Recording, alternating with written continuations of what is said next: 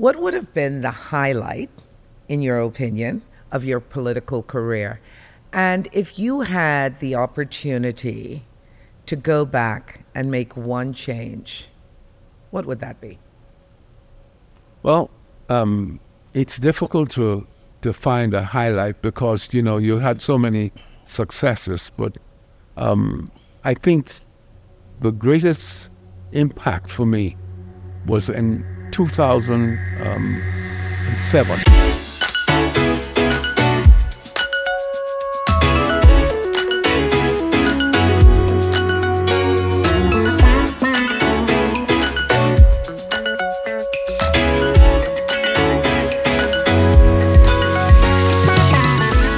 Hi, everybody.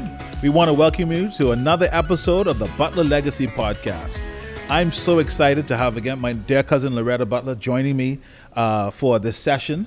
Loretta, I think we're up for a treat. Another treat. We always have a treat, Franklin. It's just amazing. Obviously, we'll have to say who we have today, but it is always exciting to come here and do this because the encouragement, we've just come off some huge independence celebrations. Absolutely. And we wanted to get this podcast going before the 50th. And so many persons have accosted us and stopped us and encouraged us of the stories we're sharing. And so I'm happy again today. Thank you. Thank you, Loretta. And to our guests, thank you for welcoming us in your homes, in your cars, on your exercise routines as you listen to this podcast.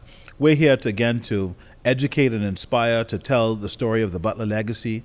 And we hope to encourage other families who have legacies to continue to tell their stories. We believe that the country will only get better if people know from whence we've come so that we can chart where we're going. And so we're delighted. Always. Absolutely. Have always. A very special guest with us today. And I have the distinct honor of first saying I thank Bahamas so much for being our primary sponsor. Yes, and indeed. Being here in this wonderful environment of the Echo Gallery. It's really a beautiful space, and we thank them. And of course, we thank the Butler Legacy Foundation for also being our sponsors. But, just to get right on into this, because I think that I talk a lot, but I think I've met my match today. I think you're pretty right. I think you have met your match today. And you ain't talking about me either. And I'm not talking about you, even though I know that we can both together expound and carry on extensively. But, it is really an honor today to have a person of the stature that we have as a guest today. And very seriously, a gentleman who in his very young age had challenges, but who we have come to understand was really one of those young strategists that helped to capitulate the Bahamas into the status of independence. I'm speaking of none other than our third Bahamian Prime Minister, the Right Honorable Perry Gladstone Christie, who always has a lot to share. As I said, he was the third Bahamian Prime Minister to serve in an independent country. He's probably the second longest serving parliamentarian thus far in our history, having served for over 40 years. I think at the time that he was appointed as a senator by Prime Minister Sir Lynden Pindling, he would have been the youngest senator at that time. He's an amazing father, very dedicated. Absolutely. And he's also a very wonderful husband of one of the most beautiful women in the Bahamas. In the country. I don't know how he captured her, but anyway, that's from the Valley. None other than his exceptional wife, Mrs. Bernadette Christie, who holds many, many caps.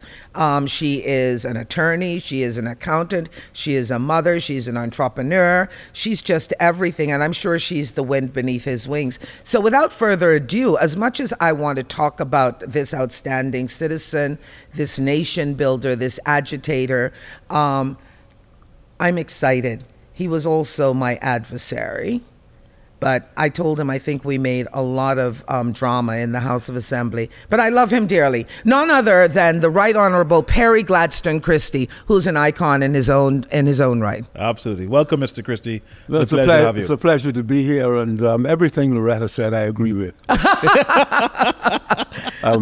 She said some nice things about me. That's a wonderful change from what we used to be when we were adversaries in Parliament. She spoke well about my wife, and my wife, you could never say enough about her because she's absolutely brilliant. And she continues now to do part-time construction. So, helping her sister build a house. She built a house for her mother next door that she gave to our son. Yep. So Bernadette is a very talented and gifted lady. No, you're very, and we must always talk about, the families. Absolutely. And the women, the matriarchs that, helped to build us up. I think that well, obviously, I remember everyone saying how you had such a fabulous wedding because of your bride, and you were pretty dashing yourself, I understand. Well, let me just say this to you. The only public figure, notwithstanding all of the invitations that came to my wedding, was your grandfather. Aww. Sir Milo Bolton Butler, as Governor General. He sat in the front seat of St. Agnes. My wife told me this morning that his driver, when she arrived at the church, it was raining hard, and the driver came out with an umbrella and put the umbrella over her to walk her into the church. So, connections. And memories. And settlement and absolute memories. Yes. Memories. Absolutely. Well, I just want to say it is really our honor to be in your presence today. Yeah. And since both you and I decided we're going to be more nation builders than political adversaries, we also have to realize that, despite all of that, whatever we did was because of love of this beautiful country, the Bahamas. We've just celebrated 50 years. You were a huge part of those 50 years that made a difference. And we want to talk to you about that today. Also about our involvement and your involvement with our grandfather, Sir Milo. Well, and talking about him, I can tell you, I was trying to work out with my wife this morning as we were having breakfast. Why did I go to Sir Milo's house as a bachelor and take her with me in the pond? Yeah. And I said, obviously he had invited me. We went upstairs and met him, and he began the conversation saying, now, young man, I brought you up here to tell you, you're getting married. I'm going to talk to you about the responsibility of marriage, the responsibility of leading a family, but the man must always wear the trousers in the house. The man must wear the pants in the house. So my wife said, I must not have heard that because I would have fired back at him. I love that. I love that. But it was fascinating that he played that kind of role in my life. Yeah. And as I thought about it, I realized also that my father was a pondite. My father lived on the jib in the pond. I didn't know that. Okay. Well, first of all, let's identify where the jib is, because I'm not even sure that Franklyn knows what the jib. You know what the jib is? I don't. Please tell me. The jib is where you now have that restaurant. Whatever it's called, right opposite the Family Guardian building.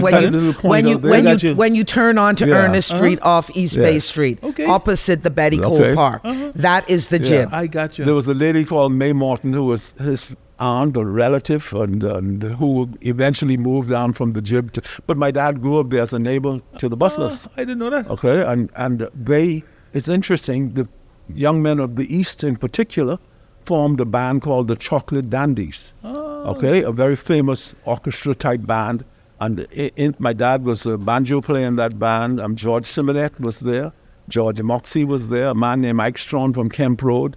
Neville Stewart, I think it was Stewart. He played the violin in Dowdesville Street. They were talented, weren't they? So, but listen, extraordinary men. Wow. Okay, who came together.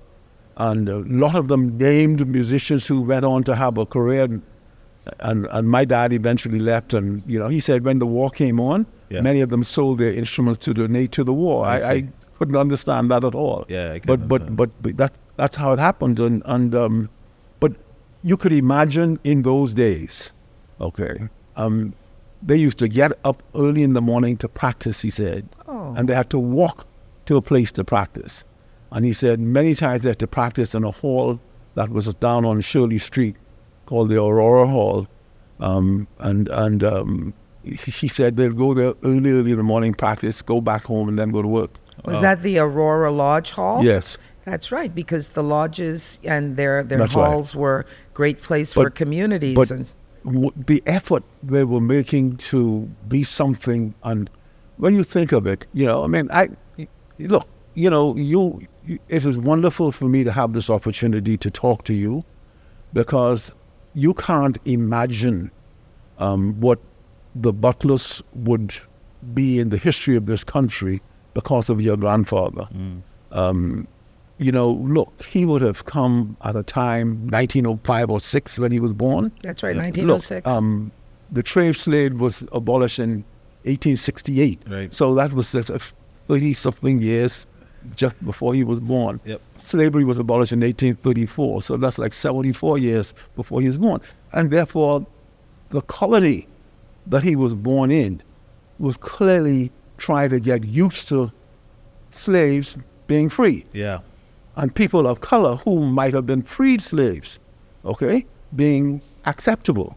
And how he could have summoned, I guess, God. It has to be God. What would make a man become a symbol of defiance? What would make a man become so strong at a time when the opposition was clearly not prepared to accept you as being a man? Yeah. And you were a boy, you don't care who you were. And not only did your grandfather make himself into that, because it was important, I believe, for Bahamians, well, call them Bahamians, the people who lived in the colony at the time, Right. to have somebody who was strong, because, you want to be around someone who's strong, to give you the encouragement, to give you the hope that one day, because you're always living for that one day. Yep. I when it always happened. envisioned him as being a big and strong person. Actually, as a grandparent, as youngsters, we feared the authority of the older ones. But I want to ask you if we can segue into this, because obviously you have had great interactions from being descendants of the eastern area and also another historical area where your parents made their residence in the valley. Did you always envision yourself being in public life? Or just tell us how that evolved. Loretta, this is why I think it's important to understand the role that some people played in our country, in our history. A few days ago, I spoke at an independence party in Haiti at our embassy, and I told the Haitian Bahamians and Haitians who were there that the first man of color to serve in our parliament was a man by the name of Stephen Dillard. That is correct. And that his mother was a Haitian lady by the name of Hester Argo, who put him on a boat in 1804 with 2 of her other sons. He became the first member of parliament. When he tried to become the member of parliament after being elected, they refused to allow him to sit. They had another election. He won that. Wow. Okay, by profession, he was a tailor. Another brother was a Loretta. He became a member of parliament. He was a jeweler by profession. But now, these were people who came, young boys who came from Haiti, made themselves into Bahamians and contributing. Interesting. But this is what your grandfather would have met in place. Stephen Dillard, they refused to let him sit, so he had to go all over again and fight. His son became a high court judge. They never would allow him to be confirmed.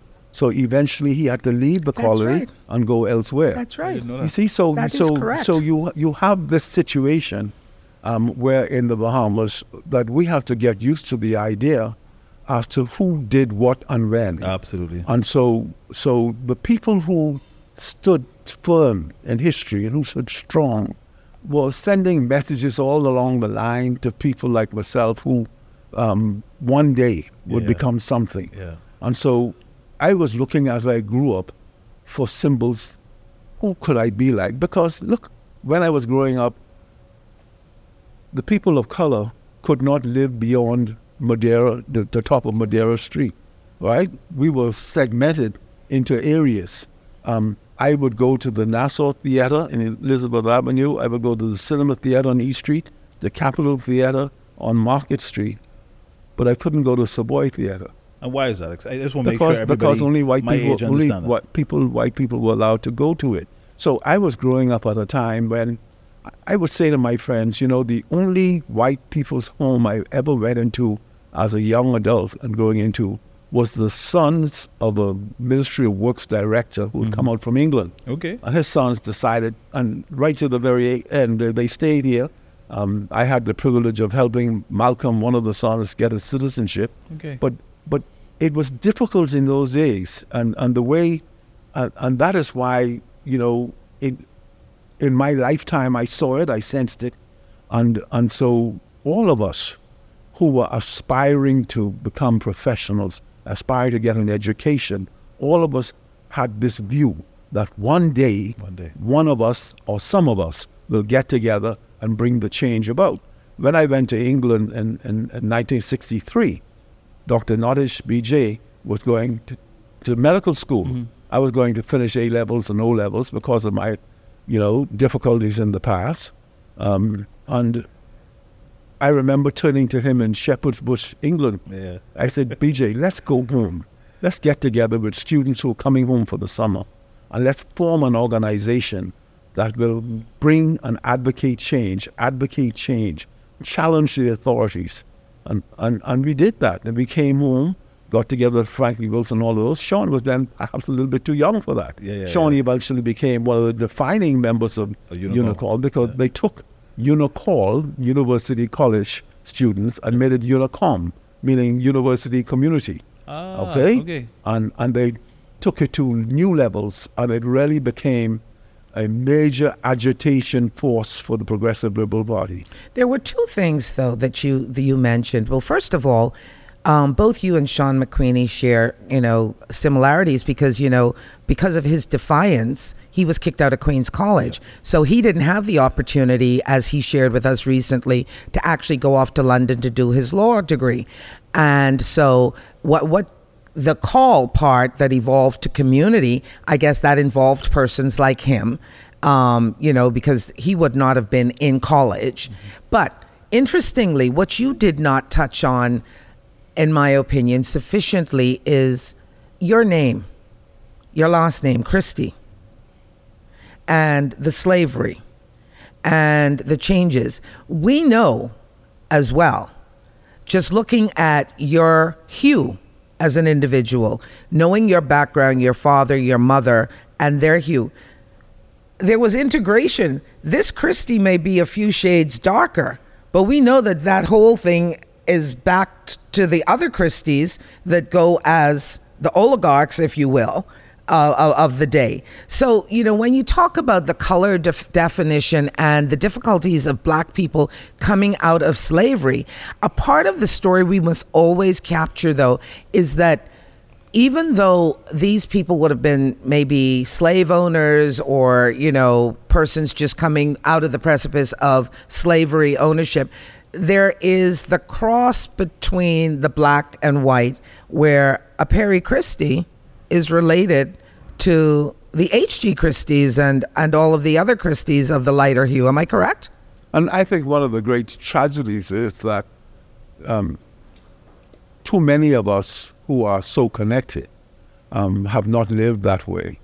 One of my uncles, Brentford, was the top man in North Andrews for William Macpherson Christie as a representative from the House of Assembly. Brentford has family, sons living, one of whom is a partner in McKinney Bancroft. That's right. But he was the key man, and I'm sure he and Macpherson treated each other as family. And when I became a professional, William and his wife, we were really good friends, and the way we spoke and talked to each other, Rosemary and William. And so, look, you are right in terms of the connection, but I mean, look at your own family. As much as your grandfather was a fighter, by reputation, he and Sir Asa Pritchard, all right, whatever their antagonisms and differences were, respected each other, almost to the point where I used to tease your Uncle Asa, that he was named after Asa Pritchard, okay? And so look at this now. You're talking about a Milo Bolton bustler, right, who despised everything that was wrong with oppression and discrimination and whatnot, but who understood that for there to be progress, you have to have relationships Absolutely. that respected each other. Absolutely. And so it's amazing when you try to understand how you could split yourself in such a way, walk into the Royal Bank of Canada with a boom in your hand, saying, I want change in this bike. And then at the same time, go to the next office and sit down and smile with someone. Yeah, But is it not important then, Mr. Christie? You've led this country. You know the dynamics of the social demographics, the economic challenges that we've had. You talked initially of Stephen Dillette and Mr. Loretta, who came from Haiti. You look at our country today and how split are we with our Haitian brothers and sisters. You look at us today and how split are we with our white counterparts who are Bahamians. But yet, we talk about building a stronger Bahamas over the next 50 years. What is it? These are the stories we're sharing. Is it not important for our history for us to understand that we all share a common blood? I think you said it. It is important for us to work together. I mean, the ethos of a country really is the ethos of all. Absolutely. A characteristic spirit really that binds us together as Bahamians. And so look at the West Indians who came in droves to be prison officers, That's right. police officers, civil teachers, servants, civil and servants. They are integrated into society, they're by names. They help to bring about change in our country in a meaningful way because, Jamaica and Trinidad went independence long before us. They went in 62, Jamaica, and at the time we were marching towards majority rule in 67.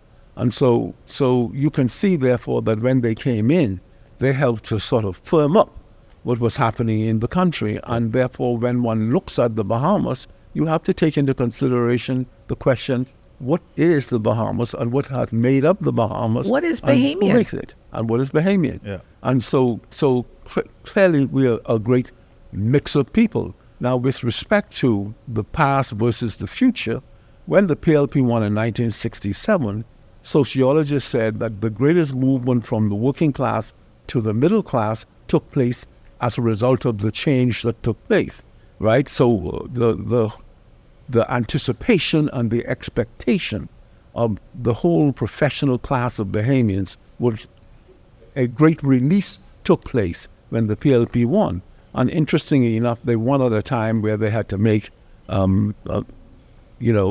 decisions and form a coalition government, so to speak, with A.R. Brennan becoming the speaker and Randall Fox becoming a minister in that government. So it was a good start. And by, of course, the following year, as a result of the general election that took place, then there was an explosion in support of the PLP.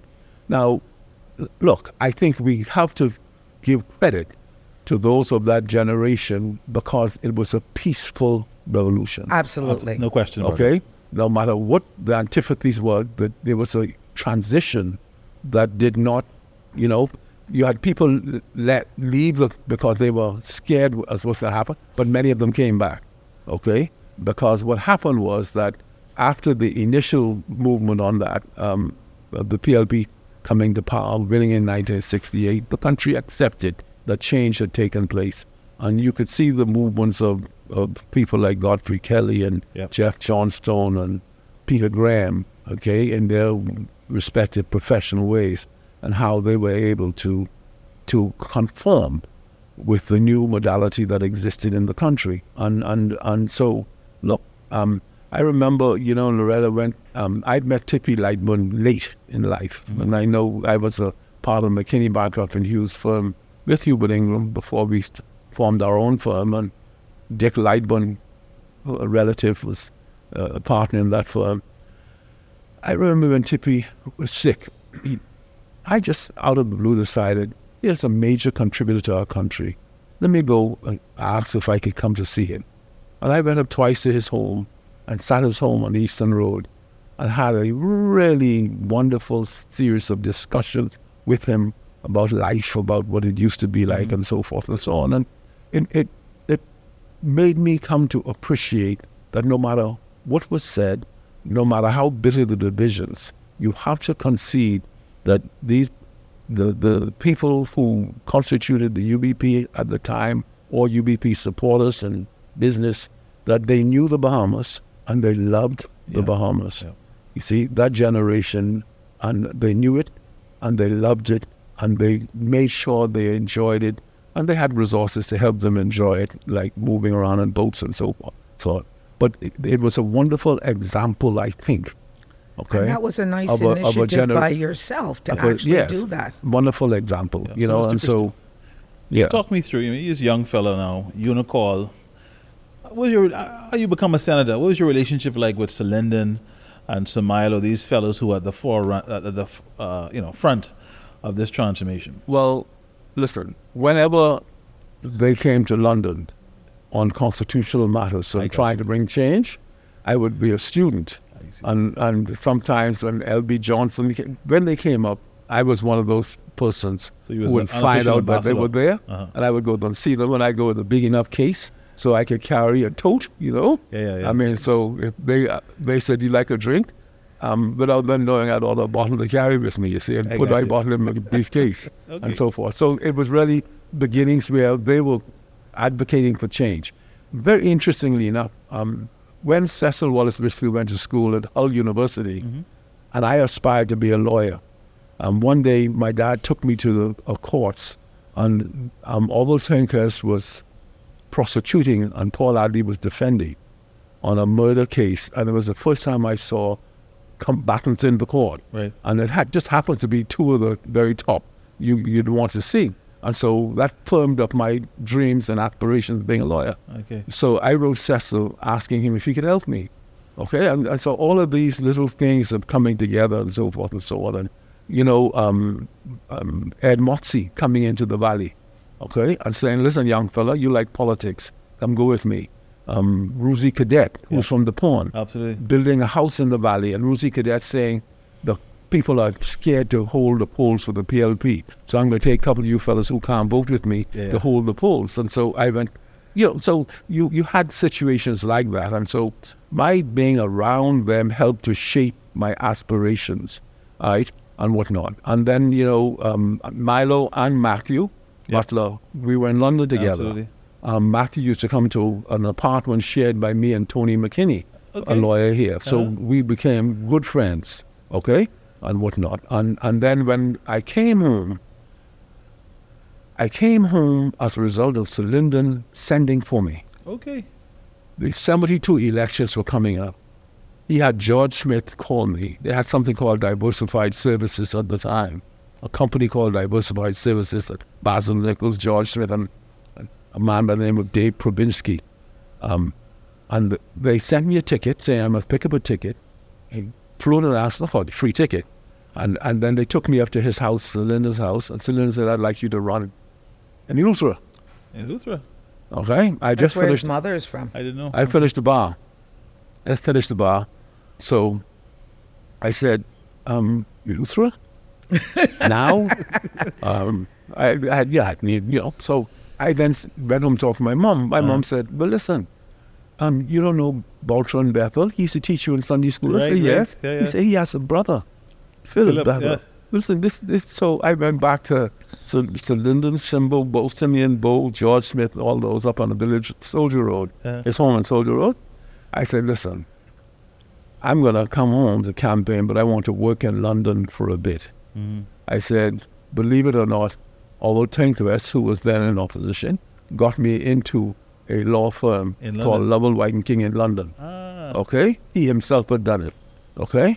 And I said, and Orville had even offered me a real job, and so forth. But Paul Bethel, who was the managing partner of McKinney, Barker and Hughes, was a family friend of my mother's family, the Allens and the Careys and McCartneys, and and so Paul Bethel had a grip on me, okay, family grip. I want you to come back to that, but continue. But listen now, and only Hubert Ingram could come to me at his audacity, okay? I mean, he was audacious enough to say to me, "Christie, let's leave here," because he was articled there. And let me just, you talking about segues, let me just say this. Sean McCreaney is a perfect example of how a man could be absolutely brilliant in writing, brilliant in law, a tremendous graft, one of the top lawyers in the country in the law of trust, and not go to university. That's right. Yeah. But That's that is the story of Hubert Ingram and Brave Davis. Wow. Neither of them had the opportunity To go through lack of funding and financing to go to university. Both of them became brilliant lawyers, and I'm saying this even with respect to Hubert in terms of the complexity of the cases he dealt with as my partner. And Brave was appeared in the Brave Davis, our Prime Minister, appeared in the highest courts in the Privy Council, arguing the Privy Council. So, but it is an extraordinary statement of the Bahamas. Right. Okay, that these people who were born in the most humble of circumstances, like Hubert Ingram and Brave Davis, both of whom became prime ministers, was able to ascend to the top political office in the land and to be capable of being seen to be in charge and to run effectively, to run the offices of prime minister effectively and efficiently. So it's a wonderful country when we look at it, with a wonderful history of how, you can be an exemplar Yep. for so many thousands of Bahamians who sometimes are overcome by the intimidation, of circumstances. I can't do this, they would say. And I use the example saying, listen, man, somebody decided when I was 14 years old to say that I couldn't learn. Right. I should go back, and get a trade.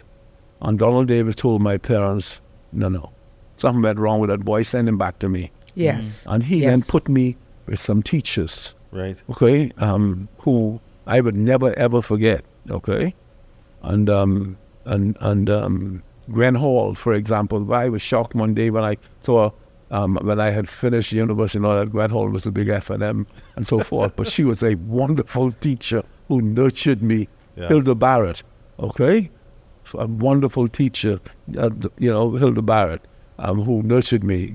She was in Donaldson and cadet, I mean, again, these are people who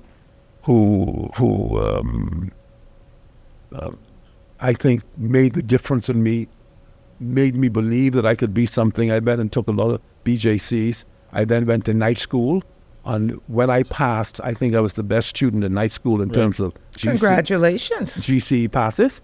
The then headmaster, H.M. Davis, asked to see me, and he came to see me. I went to see him, at Government High, and he offered me a place back in Government High, saying that whoever put you out made a mistake. Yeah. And So what that, message, Mr. Christie, would you give to, the teenager, young, 20-year-old who is confused, had a rough life growing up, doesn't really know whether they have the ability, because, you go through these circumstances, somebody tell you have a learning disability, you feel like, listen, you aren't going to know about anything. What's the message to the young person who are watching this podcast? The message is, let me congratulate you and Loretta for this kind of program. You see, because people who are wonderful example setters, who we call exemplars, people who set an example, who like your mommy could say, I want you to be like him. Right. Now, my mommy always say, why don't you be like David? David Allen was he was my first cousin. Yes. We were born on the same day, but half an hour apart. But he was always a Christian fella. Yeah. And I said, Mommy, I got to be a sinner. I got to, let me do it. I go to Sunday school and I know all the Bible and all that sort of stuff. But I grew up with that kind of stuff, right? Well, why don't you be like David? Well, life is about that, being able to look for examples. So you look for examples of people who have the discipline, who have the understanding of life, and then you say it's never too late to begin. Yeah. Okay? Look at me. When I went to university, I was 3 years older than the average student at university.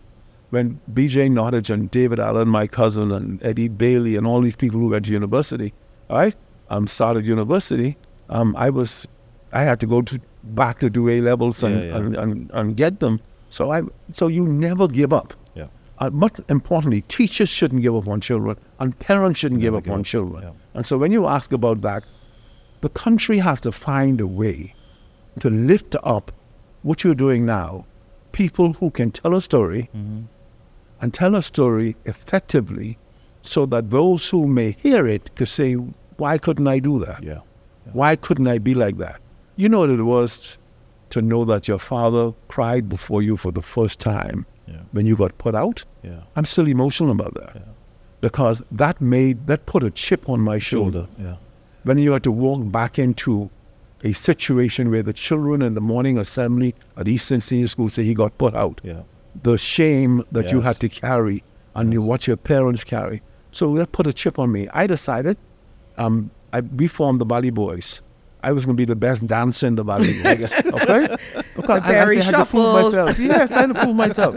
I went into athletics. Yeah. I used to train 5 o'clock every morning. I built a jumping pit in my yard. I became the first Bahamian to win a medal in field events and the second Bahamian to win a medal in an international competition I see. next to Tommy Robinson. Nobody knows them kind of things. Yeah. But the fact of the matter is, that's because I was driving myself to make up for all the problems I was to my family. Yeah. And so you have to have some kind of drive in yourself to say, I'm going to do better.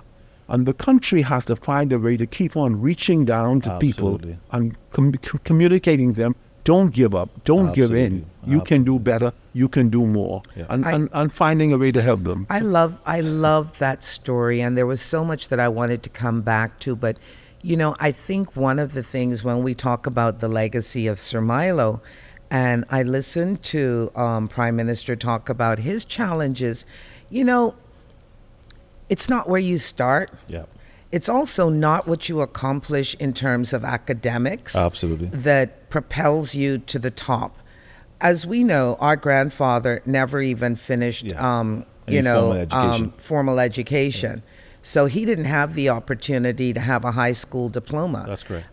You look at the great achievements of Sean McQueenie, who, as Mr. Christie just articulated, really is probably one of our most brilliant minds, but did not have the opportunity to go off to university. Mm-hmm. You look at Mr. Christie himself, who had a huge setback in, basically people saying, hey, man, you too dumb, you can't learn. Yeah. And to take that chip and to use that determination to propel himself to where he is. I think the underlying theme, the thread that binds these fibers together are definitely the stories of the underdogs. No question.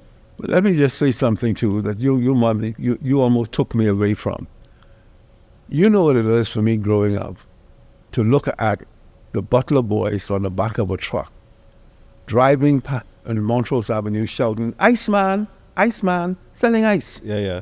And when I looked into it, and I went back and checked with Godfrey Aeneas, who was one of the neighbors of the Butlers and the pond, who considers himself part of the family, by no the way. Question about it. No question about it. No question about it. And I just talked to him last night about this, But he was saying, the fella, they used to get up early in the morning, go to the ice house, get the ice, and still make some deliveries of ice. And I'm saying to myself, the work ethic that was imposed upon them by Sir Milo was clearly, he was reflecting his own upbringing. Yeah. Where I'm told that his father died, leaving him his only son and four sisters, and therefore he had to grow up very quickly and work as a man when he was still a boy. That's right. Okay? But again, there's some elements in there that you learn from. And he transferred that and took that with him into his children. And he had a lot of them. But the one thing I guess he was not going to compromise on was they had to understand that nothing comes easy. And you had to work hard to make it happen. And your grandmother, all right? I remember her as a young boy. They had a shop in East Street. Eliza Malcolm. Yeah. Okay, and running from, and I believe your daddy used to be in there with her. All of the children had to work in the... I remember particularly. Yeah. Okay, that's when I started getting no fright. But much more. Listen, you talk about Pinling. Pinling gave me the first appointment very early. Right. Made me a member of the board of directors of the Broadcasting Corporation. And who was my chairman? Milo Jr. Oh. Okay, so Milo Jr. and I developed a relationship where he was the chairman, and we had some outstanding men on the board at the time, and we watched him. And it was a time when Milo led us into sending Charles Carter to school, Kelsey Johnson to school, at Bethel to school. I see. He was preparing ZNS for television. Wow. Okay, so again, butlers, etc. Yeah. Okay, I had another. So Lyndon made me a senator when Ali Butler, Sarlington Butler, who was a friend of mine, a lifetime friend of mine, had his challenges with the PLP.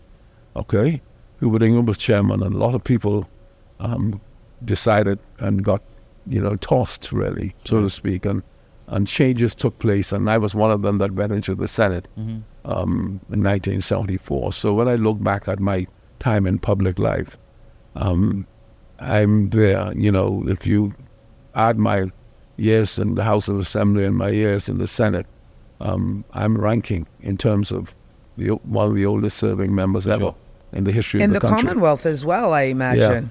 Yeah. But that is so interesting. Longevity in politics today is elusive. Yeah, exactly. To say the least. I'm very glad when I look at my sister Glenys Hannah Martin, who's making a strive, not just as, getting up there in terms of being one of the long-standing MPs, but also as a female. Yeah. But you, Prime Minister Christie, even when people doubted you, you continued to be successful, whether, in being reelected. What is the recipe, if you will, for your success? And you would know this as well as I do, that you have to have an appreciation of people.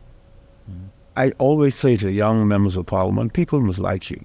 And the only way they could like you, they must get to know you. Yeah. And the only way they get to know you, you must allow them to access you.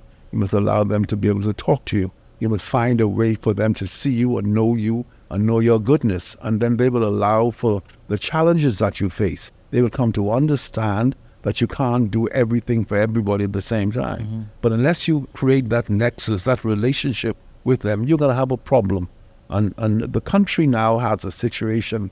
I remember Ingram and I took the former Prime Minister to lunch from Jamaica, who was the observer, Bruce Golding. He was the observer, led the observer team in the last election here in the Bahamas when the Ministers lost and Brave Davis won. And he said that a very dangerous culture is developing in the Bahamas that we should be concerned about. And that is a culture of changing every 5 years and not giving a government time to do work over a period of time. And so if you notice in the last 25 years, that's one quarter of a century, there have been change every election, okay? And so the last time there wasn't when England won in 97, okay? But from that year forward, the elections held, change took place. And the question is why and how do you break it? Because most governments need more than 5 years to implement their programs. Well, I like what you said about being known by your constituents, being known by your contemporaries, being known by your party. Yes. You must build that type of bond. But, I think, and I want you to speak to this, a part of the challenges we also have, I think, and what I've observed, is the management of expectations. Yep. And it appears that, if you're genuine, if you're sincere, if you tell people in advance, listen, I could do this or I can't do that, they still believe the pie in the sky stories. I promise you the moon, I promise you the stars, the sun. And so they go for that because everybody wants this instant gratification. And I'm thinking, when you try to be realistic, people don't want that. And so this is why we get this dangerous precedent of constantly changing. How do we speak to our persons who represent us today, for them to understand that if they want longevity, if they want to be reelected, if they want to be a second-term government, what is it they need to do? Or a member of Parliament, for that matter. Well, firstly, to know that rumors multiply very quickly in terms of impact. And truth is, And that someone could start off saying, I tried to get this minister on the telephone, and he wouldn't answer my telephone calls. I could speak to him or her, this member of parliament, all through the election period, prior to the election. But as soon as the election, they change. That becomes a very dangerous situation where word of mouth, sip, sip, sip, it firms up. Yep. And not just word of mouth now. Okay. I mean, this whole social media well, thing social media is but dangerous. The telephone, the modern communication. Now, you could sit in an hour and have a chat with anybody anywhere in the world. So we have a problem, but it's true of every country in the world now. I mean, and you're going to watch the United States go through a general election, and you're going to be astounded to see how people think. Right. And regardless to whatever is happening, which candidate they're going to support, notwithstanding whatever challenges that candidate has. And you see this thing happening, and that represents the change that is taking place in the world, where people's expectations, people's demands, people's anticipation of what is in their best interest is all changed to a now. I want it now. Yeah. You have to give it to me now. You have to give it to me and do it in a way where I could reasonably believe that it's going to happen in this term. And so do you think then, I'm sorry, I'm going to cut you here. Yes, go on. Do you think then that it would be imperative for us as a country to really move forward with our national development plan? There is that we can get everyone to buy into, to understand where we want to move the country and our people, as opposed to us just being so partisan? I'm just wondering. But you are so right. But it means getting people to know that there is a national plan, getting them to buy into understanding it, and then they would know exactly what the country needs to do moving forward. I'll never forget the shocking experience I had. I flew to Jamaica to speak to the stock exchange in Jamaica, and a professor from the university asked me a question after my speech, saying, Minister, how do you account for the Bahamas falling so far behind Jamaica in ease of doing business? Mm-hmm. And Loretta, I had to catch myself. I say, my God, I did not have that statistic, the evidence of it, right? And so I just had to accept that what he said was right, and to say that Jamaica is just making a very special effort, okay? Knowing that the Bahamas was leading the way in ease of doing business, and Jamaica in every which way, and tourism, etc. I said the right thing, but I realized that the national plan was being developed by me then. I had this extraordinary lady in charge of it,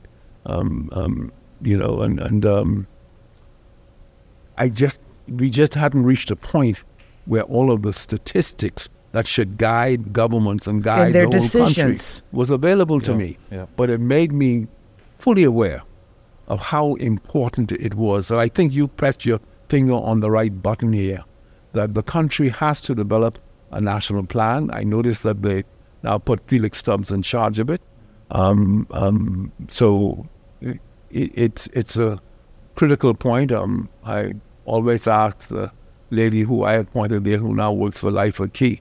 Yes. Dr. Virgil. Yeah.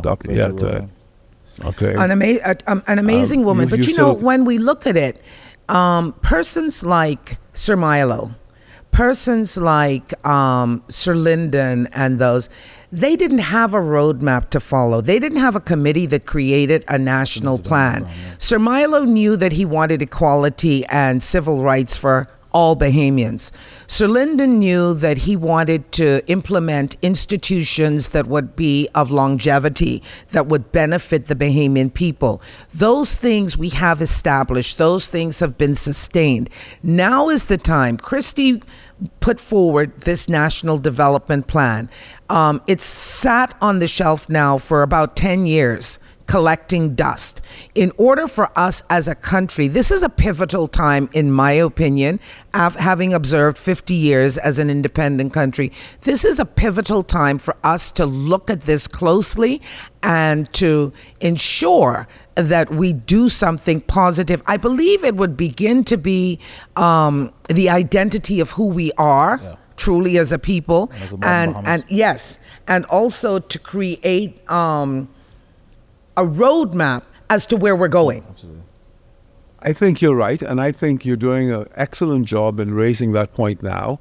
And Loretta, let me just say that, clearly you are not finished with impacting public life in our country and impacting policy in our country. And I think you must see it as important for you. Youth is on your side, or age is on your side. I don't want to say youth, but that for you to continue to lift up, your voice so that it could impact positively policies moving forward. You have the experience. You've been in Parliament for many years. You have a grasp for public policy. And so I think, let me encourage you to, as someone who's much older, to continue this kind of program, but also independently of this program, to have a voice that can give you access to policymakers, and to help them and to influence them in making the right decisions. You must do that. I mean, just look at this young man here, for example. I remember when I had the opportunity for the first cellular license other than the one that's issued. And I remember talking to this young man, young Butler. I said to myself, You were very proud of him. Listen, what you mean? And when they went up, the bids went up to 65 million and people were dropping away and so forth, and they were going ahead. And I watched him grow, and really grow. And the country still does not really truly know and appreciate, the impact of Junior here and what he does and the impact he has on the command of business that he's engaged with. Don't you think we make a good team? Let's do this. Listen. I'm a private sector, public sector. No, but you smile and make fun of it, but it is true. And your grandparents, the people of faith who believe that your grandparents would know what's happening. The faith we have in our Christian faith, believe that. But my point is, whether they know or they don't know, there's every reason for them to be very proud, of what you two have been able to achieve in life and to know that you've carried the name forward. There's nothing that is more important than a good name. A good name. No question. Okay? So, Mr. Christie, you serve as a 2-time Prime Minister now. I think about instances of Bahamas and foreclosure. Give us a little insight of the weight, the burden that you carry as in the life of the Prime Minister. How, certainly I know there's accolades of hugs and kisses when there's victory. Talk me through the life of those deep, dark moments when you were Prime Minister. Bahamas was a great test for me, for my government, and for the country. Sarkis Ismailian had a vision. His father, himself, they were investors here in the country. One day he came to me and invited me to walk with him behind the then Nassau Beach Hotel, out where there's a stream of pond. Mm-hmm. And as we stood there, he said, one day I'm going to build a hotel over there. And you're going to be able to come from a hill over there. And when you come up the hill, you're going to be suddenly confronted by this wonderful complex of hotels. It made me go then to a former client of mine who owned the complex out here, and to use every bit of strength that I had as a Prime Minister to get him to sell to Sarkis Ismailian. And he sold to Sarkis Ismailian. I was very, very disappointed because we worked very closely with Sarkis Ismailian. Hubert Ingram, during a period, worked very closely with him. When I came back into office and working with him, the challenges began. Mm-hmm. he had come to me to ask me if I could assist in raising a certain amount of money that was necessary. And I set about doing that with the China Export-Import Bank. Mm-hmm. And just when we had completed our arrangements for that, he came to my office with an attorney out of the United States to say that he had just filed for Chapter 11 in Delaware bankruptcy. Wow. That was a stunning setback to me. I mean, because I was anticipating that I would open the crown jewel of investments. I would be here as Prime Minister to superintend that opening. But I had to move very quickly. And so I consulted my lawyers in London, my lawyers in Washington, and the lawyers here. And I had extraordinary work from Alison Gibson as Attorney General. Mm-hmm. And we then went about our way to challenge the ruling, to challenge the application in Delaware, and to argue that the jurisdiction for all of the cases should be here in the Bahamas. Right. And we succeeded. Mm-hmm. And this is where the current Chief Justice distinguished himself. He became the judge dealing with it, Justice Winder. Mm-hmm. We brought in Queen's Counsel at the time to deal with the matter. We had cases after cases after cases, and we got one in every area. In the meantime, I had added to my team Jerome Fitzgerald because of his expertise in business, and I wanted that judgment. I could not travel. The Chinese did not sanction prime ministers traveling without long notice of their goings, so I needed a team that could move back and forth. I owe Alison Gibson, Jerome Fitzgerald, and Sir Bolton Battle a great deal of gratitude. I would stay in my office late at night because of the difference in time. Right. All right, and I would be here 2 o'clock in the morning, talking to them on the phone, going through, making decisions. And ultimately, the negotiations moved here. And I remember one night, we decided to walk out on the negotiations. No one knows that. Right. I just decided, right? I wasn't getting what I wanted. I wasn't this and that and the other. And we walked out, but the next day, everybody came back together. Yeah. And I must tell you that all of this was being done at the time where the politics was hard, harsh, and people were not believing anything I was saying, and I had to continue. And I wasn't able to campaign. Elections were coming, and I know I wasn't able to campaign. And then the chaps put half of BJ's area in my area. I never had the opportunity to campaign one day on that half on. So, long story short, we worked this, and I'll never forget when I called a meeting to announce the agreement. A couple of the Bahamian contractors, a couple of the people who worked for the Star, I got the Chinese, notwithstanding we found the right developer. That's now the current group. And I went back and forth to London negotiating that. Okay. We ultimately found the right developer, and they're now in place. We got every member of the staff. They got paid, notwithstanding the rules of bankruptcy. Everything that they earned, I got full pay for them through the China Export-Import Bank. Every Bahamian contractor, up to $500,000 debt, got everything they were owed, right? The others, we negotiated for them and to get them the rest of it, but 99% of the contractors were paid in full. Every Bahamian who had a concession in here, right? I got to protect their concession, okay? And so, for me, I came out with a wonderful result. And I'll never forget one day, Hubert Ingle asking me, he said, Christie, what would have happened if you didn't open Bahamas? Yep. I wanted to say, what would have happened if you didn't campaign against me when you're opening it, But listen, that's how life is, right? I was a part of that exciting period. And, the interesting thing is, I think it's a bit contemporary at this point for history to judge all of the decisions that were made. Maybe we need another decade, maybe a little bit more. obviously the end result is we do have this amazing property. And it all harkens right back to the original visionaire, Sarkis Esmerlian. And of course, the story of this is yet unfolding. But, you know, when Mr. Christie talks about those dark days, those dark nights, those long nights, you know, I was in opposition at that time to him, and I wasn't going to give him a moment, you know, in this regard.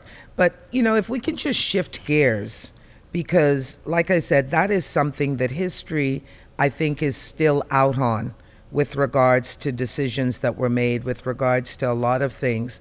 But also, as a prime minister, there's a personal side to his life. Absolutely. And even though I spoke highly of his wife, you know, Mr. Christie has proven his total resilience in so many fronts. Yeah. Obviously, he had a stroke during his time of being prime minister. Yep. And that would not have been an easy challenge.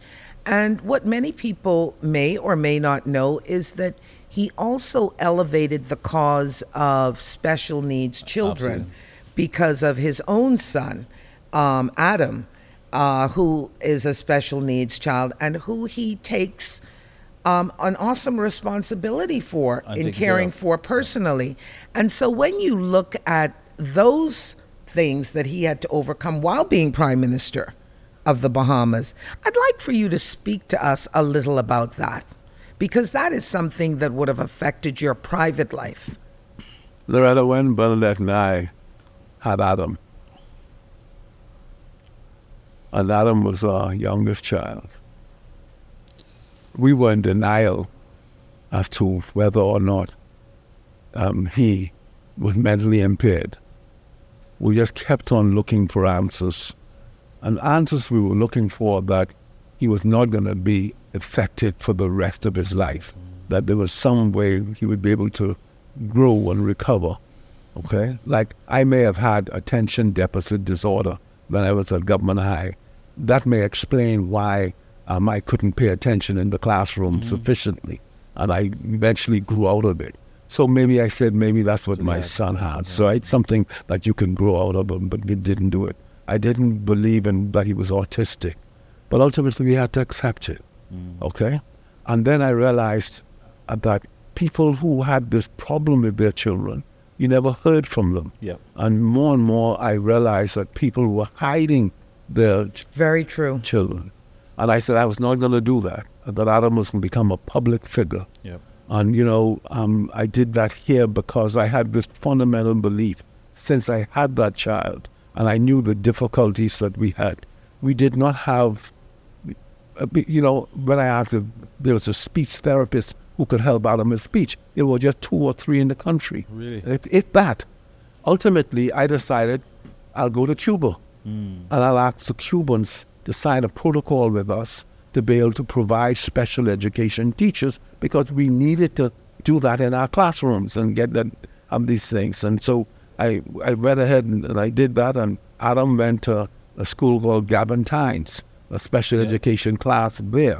And just to show you how desperate people are today, a lady just called me last week, a police officer, to say that her child was in Gerald Cash, but she wanted the child to go to Gabantines, and could I use my influence to help a child get into Gabantines? This effort of a country trying to catch up to provide the medicine, the facilities, to deal with special children.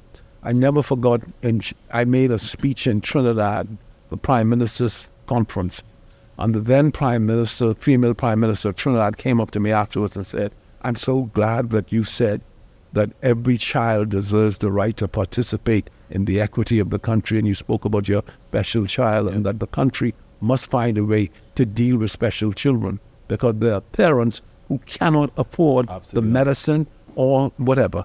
I told him about a woman who used to work for education who said Ministry of Education gave her permission to bring her daughter and lock up in a room in there while she do the work, because she couldn't leave the child home to be taken advantage of.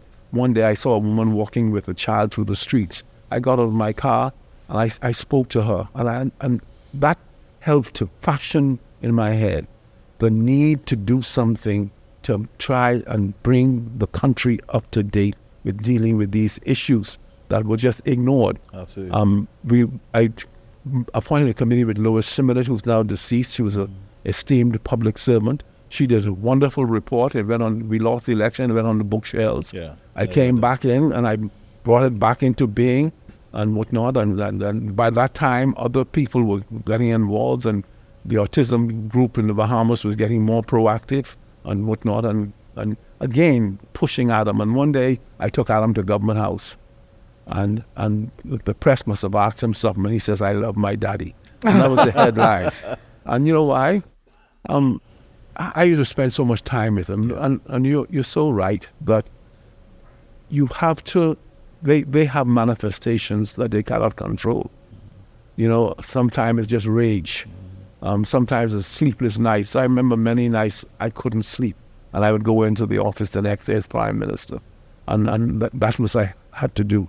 And so many times I did that. We tried, you know, and so I made myself very comfortable with the knowledge that I'd entered into a protocol with special education teachers that were brought here. The government has carried it much further now. They have teachers in math and other things in Cuba. But I remember telling Condoleezza Rice, she was Secretary of State, that listen, no matter what your policy is with respect to Cuba, I need to access special education teachers and teachers to bring to the Bahamas. She says, we're not going to get into that. That's what you have to do as a country. You do it. All right. And so, again, you know, for me, I'll never forget two instances in my life. That one with Adam and the special arrangements we had to make for Adam and special school, and knowing that so many people out there couldn't. My great challenge was I dedicated 50 acres on Gladstone Road for that. I hired the architect who drew all the plans for a special facility, okay, for people to be able to have their children taken to a place where they could be managed, and then they'll be carried back to their homes. But it's wonderful, multi-purpose, multifaceted But place. also to give relief also to the caregivers as well. I think that was a part of that project. But it never happened. No. And so I lost the election. But we must do that in our national development. It never happened. Because we must make sure that I'm no told, children are left behind. No citizens are left We behind. need to do that for our children. I have a question for you, though, Yeah. as we wind up. In all of your political life, what would have been the highlight, in your opinion, of your political career? And if you had the opportunity to go back and make one change, what would that be? Well, it's difficult to find a highlight because, you know, you had so many successes. But I think the greatest impact for me was in 2007. I won in 2002. And in 2000, the following election, the economy was banging along and whatnot. And I lost it. And that impact then got me to understand that I had better try to find out what it is that motivates people to vote for you or for the other side. All right? And so that was a defining moment for me where I had succeeded, I thought, magnificently to get the economy going in the right direction and whatnot, but I was not rewarded for it. Okay? Come back to Bahamas. There's no achievement like the one that I got at Bahamas. You know, I had a great feel for urban renewal and what I did with urban renewal because I created that based on the conditions I found in the country. One day I went up on Fortune Castle and I met a woman whose son was imprisoned. The mother had died for 3 children. The mother had died because she had AIDS.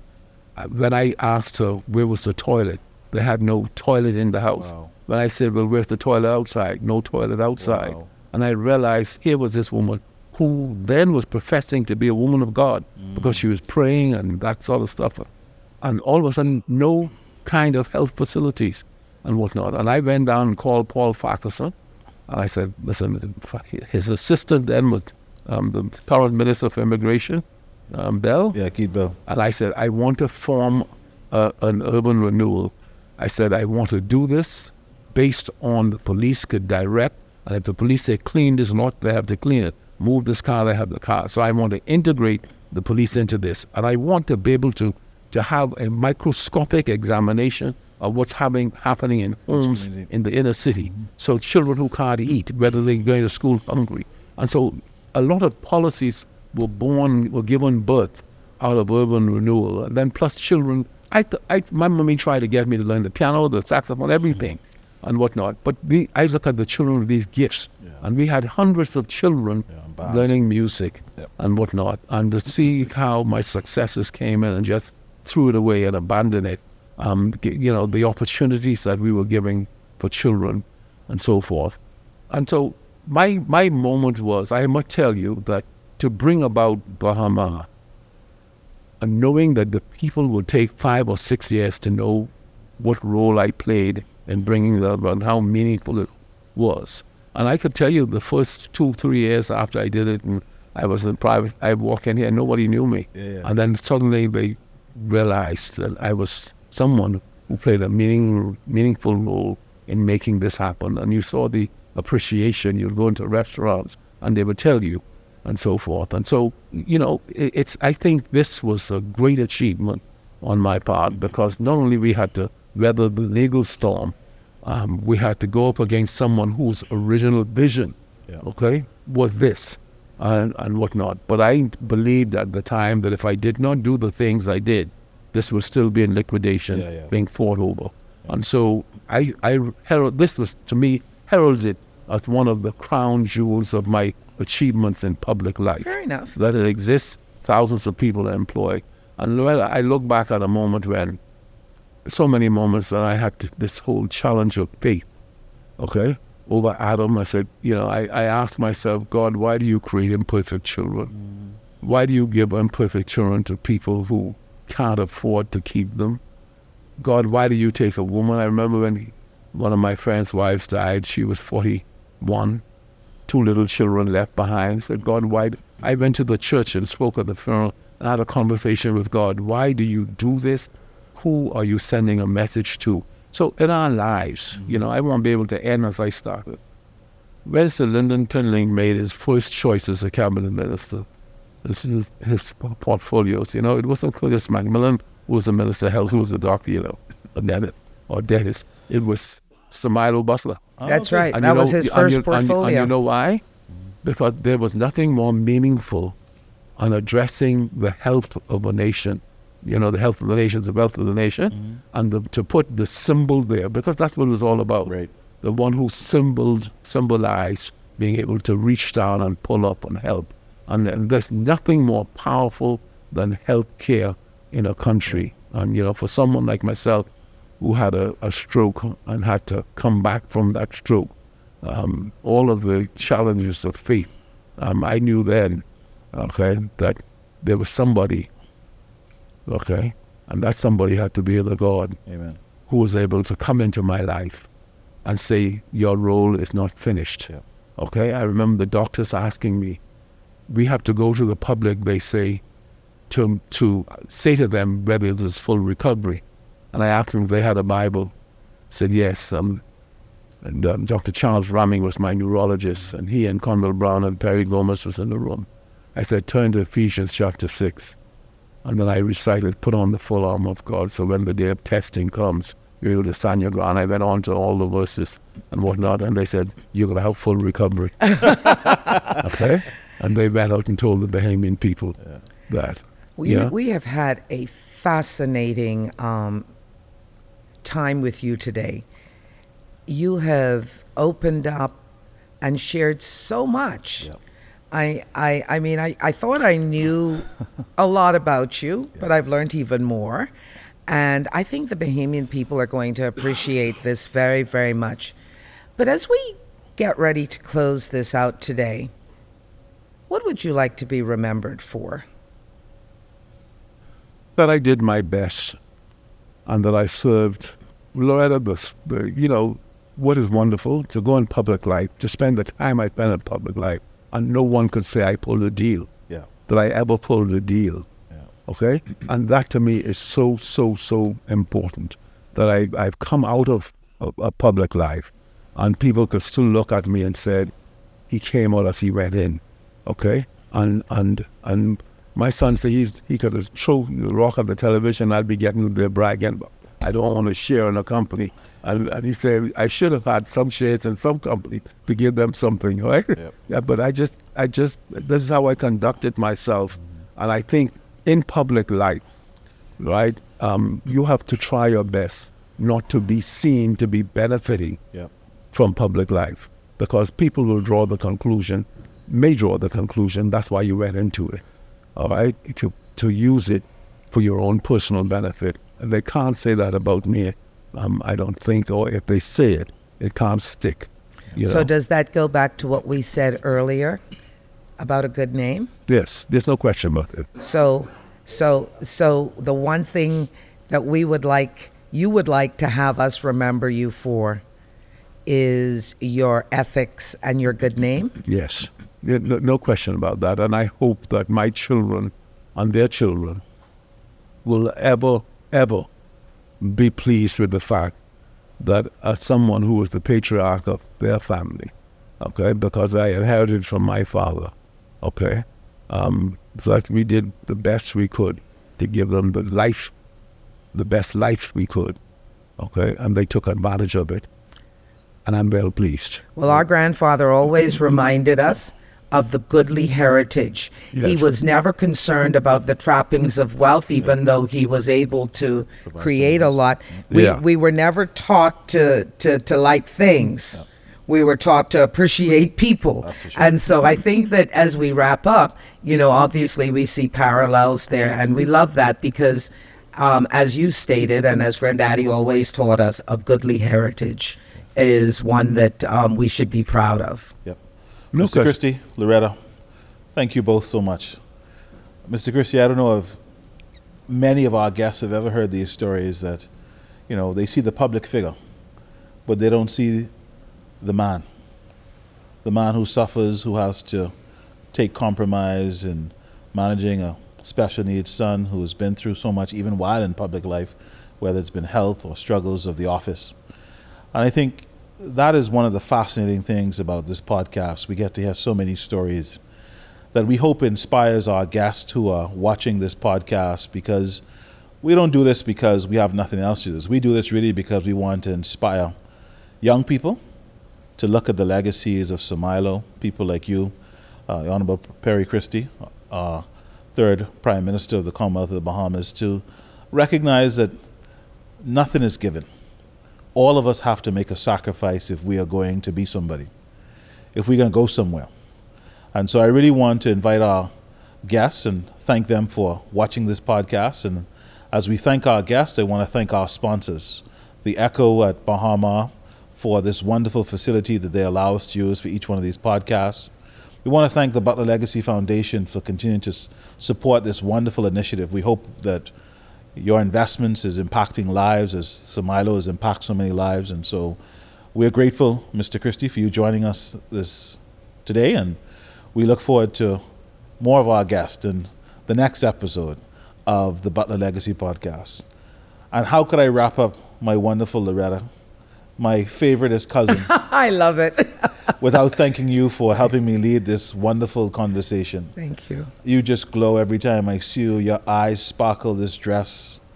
I mean, my God, you really make the Butler name, a good one. The good thing we wanted to thank you. I can tell you this. I knew your parents and I knew Loretta's parents, and both sets of parents should be very proud of their children. And you two have done a magnificent job here today. I'm very pleased about what you do, and continue to do that work. Thank you very much, Mr. Christie, and thank you also, Franklyn. And the one thing I'm taking away from this today is that in the midst of adversity, we can still build legacies. Absolutely. And thank you very much, Mr. Christie, for demonstrating and sharing that. Thank you very much from the bottom of my heart. Don't worry, we're friends. Yes. That's a wrap. Thank you all very much.